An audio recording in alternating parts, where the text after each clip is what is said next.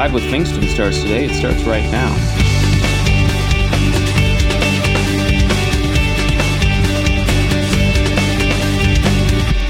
Five with Pfingsten, and this one may be a multi-part podcast series. I'm calling this one The Mental Process. Maybe that's a boring name. Maybe we should spruce it up a little bit, but here's the deal. Have you ever had a moment or a time, and I know we all have, where we said, oh boy, that was dumb. Why did I do that? That was just a stupid thing to do.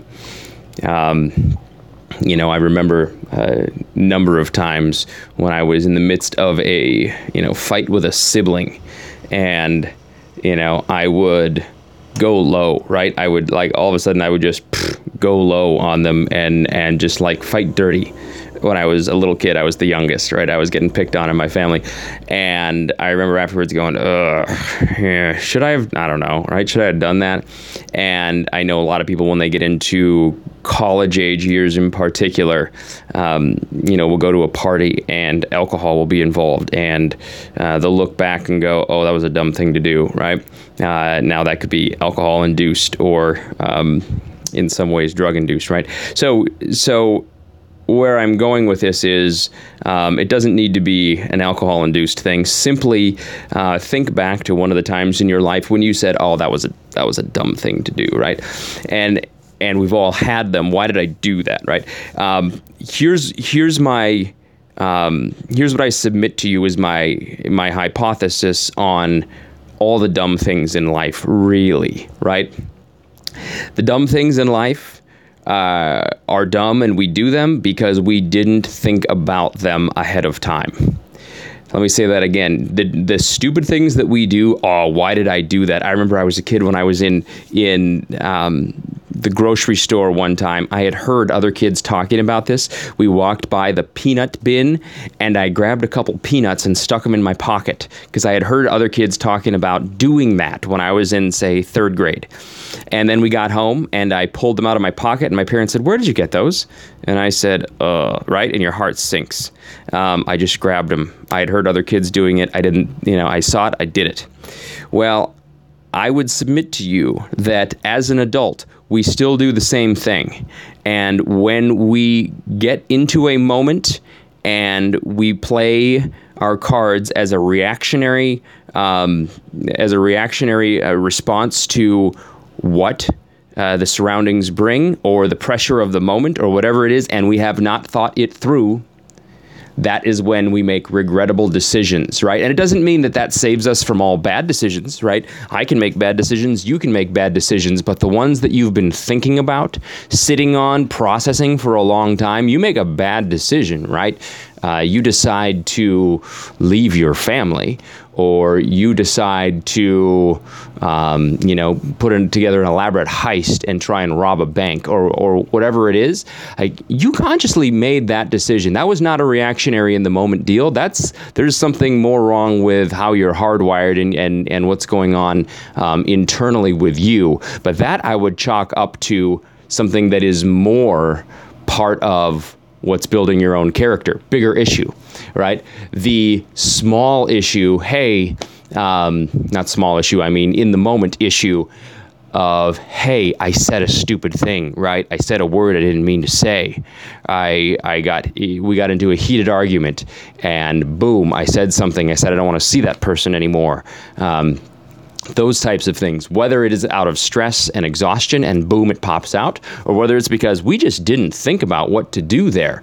I remember I was walking out of a restaurant in Kingston, Jamaica, 7-8 years ago with a few folks getting ready to receive a team to go serve in Kingston, Jamaica, and went to get in my car, saw that the car, the lock was broken, and kind of had to jimmy my own key in there to open it, and saw that underneath the dashboard, all the wires were hanging down. These folks had tried to take my car. It was about 11 o'clock at night.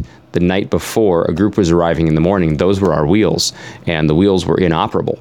And I kind of froze and thought, okay, what do I do here? And a couple people in our group just started marching around, kind of like yelling and talking to people. And I've learned over the years that in moments of crisis, the last thing you want to do is just start reacting externally to people all over the place. Stop, and as quickly as you can, process what's going on.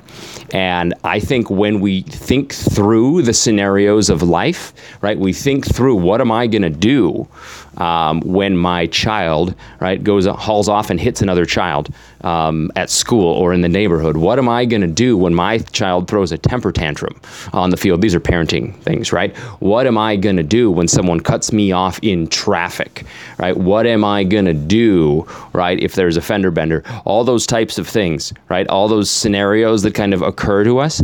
If you have thought and planned ahead, right? And it's a weird thing to say that, but if I know that if someone hits my car, and I'll use this as an example, someone hits my car or cuts me off, I've already just decided I'm gonna smile and wave. That's it, right?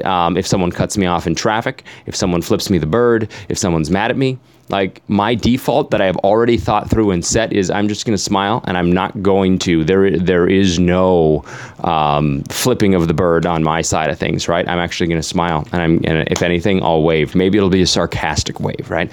But I've thought through what that looks like from my car, because that's what I want to come across to others in moments of crisis. Now, this isn't just entirely about moments of crisis. This is just any sort of decision that is reactionary and dumb, right? I've also had to make the decision with our neighbors who sometimes just show up in our driveway that I'm going to smile, and I am going to err on the side of saying, hey, you're welcome here anytime. This is great. You can only tell them, hey, can you get out of here? Can you back off? And that changes the relationship with your neighbor when they think it's cool to come be around your house, your driveway, your yard, and we want to be open and welcoming to people. You can only have one of those conversations of hey, seriously, I wanted my own driveway to play in. Do you guys mind leaving? Right? That happens once, and they're never going to want to come back again. Be very careful with that. If you have thought through what that's like when you're out there with your neighbors, I have decided I want to put the best foot forward that I can, in that everybody's welcome all the time. That's my go-to position. And then when I need to have a one-off conversation that says, hey guys, there's a time and a place for some of this stuff, because I had an incident with that last week where my mother, so grandma, was watching the kids. And the neighbors just showed up. There they are, playing at our house. Didn't ask. Boom, there they are. And I knew that was stressful for my mother. And instead of saying, hey, can you just not do this? That's going to change everything. Just know that's going to change everything, right? If you do that, decide in the moment how that's going to be with your neighbors, with your friends, when they invade your personal space. How are you going to respond? I'm going to go to part 2 on tomorrow's 5 with Pfingsten, but mental preparation for life will get you a lot of places, and it will keep you out of, I'm sorry, I reacted completely in the moment. I flew off the handle. I had said something or did something I didn't mean to do. That was regrettable.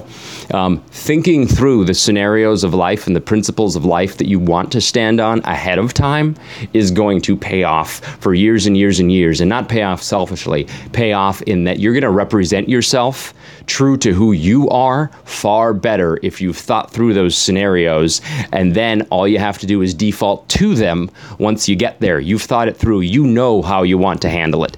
That's 5 with Pfingsten. I will talk to you more about this topic tomorrow. Have a great day.